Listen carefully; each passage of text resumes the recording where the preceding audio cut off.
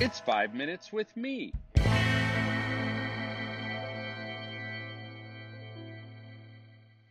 Okay, here's a crazy idea.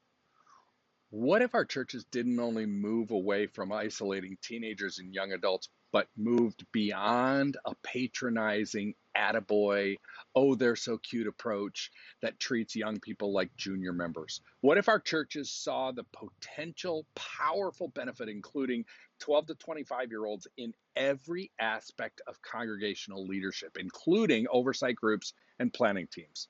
And what if this inclusion wasn't merely in order to raise up future leaders, but it was born out of an understanding that we are better with young people as part of our process? For dozens of years now, churches with active youth programs have wrong-headedly moved toward isolating teenagers from the congregation. The thinking was teenagers will learn best and be most happy if they're with their own kind. I have a somewhat cynical additional reason why I think so many churches have moved in this direction. It allows adults to feel like they're caring for youth without actually having to be with youth. Everybody wins, except no one actually wins. When youth are siloed from the rest of the church, everyone loses.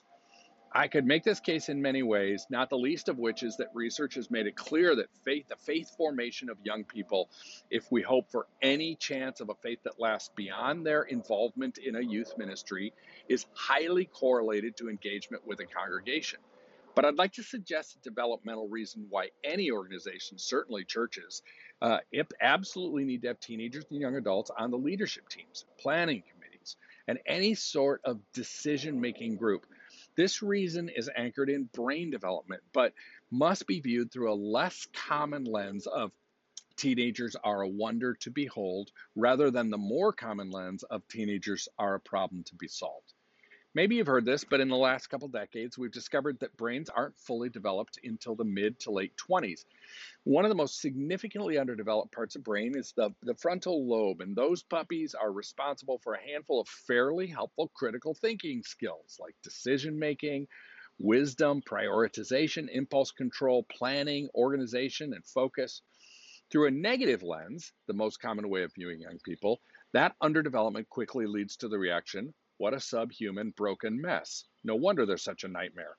But through a positive lens, most common for scientists studying teenage brains and most aligned with a Christian commitment to consider God's creation intention, the resulting response would be, wow, these people are perfectly tuned, specialized for a particular contributions that older folks struggle with. Teenagers and young adult brains are specifically and fantastically wired for passion, creativity, invention, dissatisfaction with mediocrity and status quo, and the demand that things make sense. And in addition, they're at the pinnacle of learning capacity, which sharply trails off starting in the late 20s. So let me reverse engineer that last paragraph for our church leadership. Not including the highly specialized brains of young people means that a group is intentionally choosing to continue with the way things are currently done, embracing a lack of creativity, completely missing cross-current redirect options, and settling for mediocrity.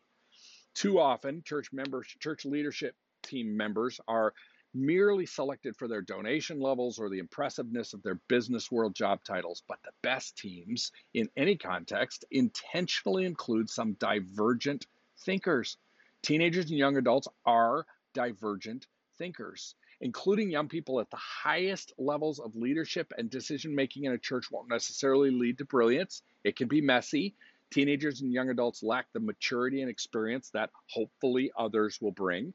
And I'm certainly not suggesting an entire leadership committee made up entirely and exclusively of teenagers and young adults. A team comprised entirely of divergent thinkers is obviously not best. But the first time that 19-year-old member of the church oversight committee asks, can someone explain to me why we're doing this? Now you've got movement. The Youth Cartel Podcast Network.